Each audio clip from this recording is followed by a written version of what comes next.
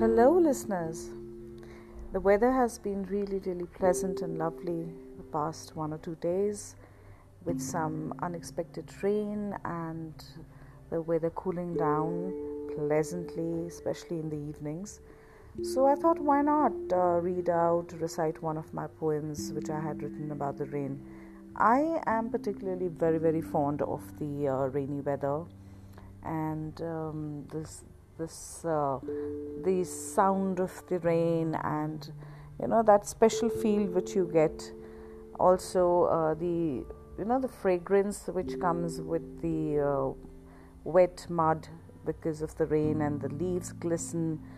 Everything seems very green and very fresh. So there was this particular poem I wrote about the rain, which is titled A Walk in the Rain. I would like to recite that, so let's go ahead with it and enjoy it.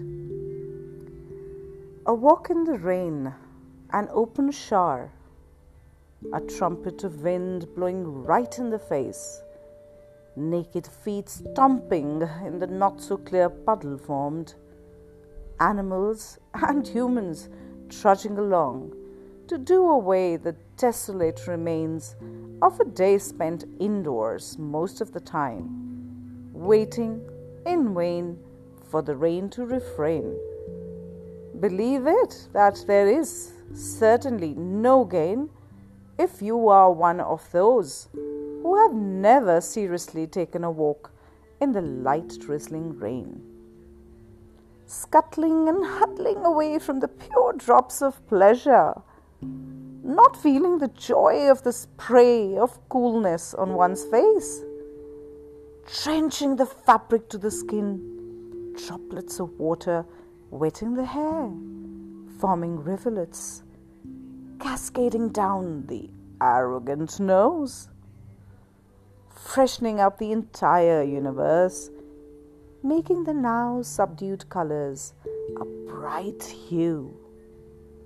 The sudden gush of breeze, making the trees sway like a damsel's flowing locks in the air, rustling and rippling like fine feather, waltzing in a ballroom parade, visualizing a village pond with children and livestock full, loud sounds of glee and shrieks of laughter, filling the noisy, showery, pitter-pattering, melodious air with a new din.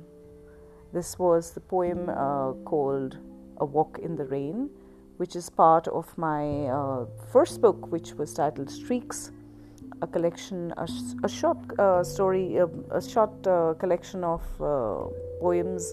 It's a coffee table edition, and the print book is available at the English Bookshop Sector 17, or with me. You can always order from me also, or pick it up whenever you cross path with me. So let's enjoy this poem, and I'm thinking of reading out a couple of more later. Let's see, maybe I read one of the short stories or maybe one of the poems. It all depends on my mood. For now, let's keep it uplifted. Bye bye for now.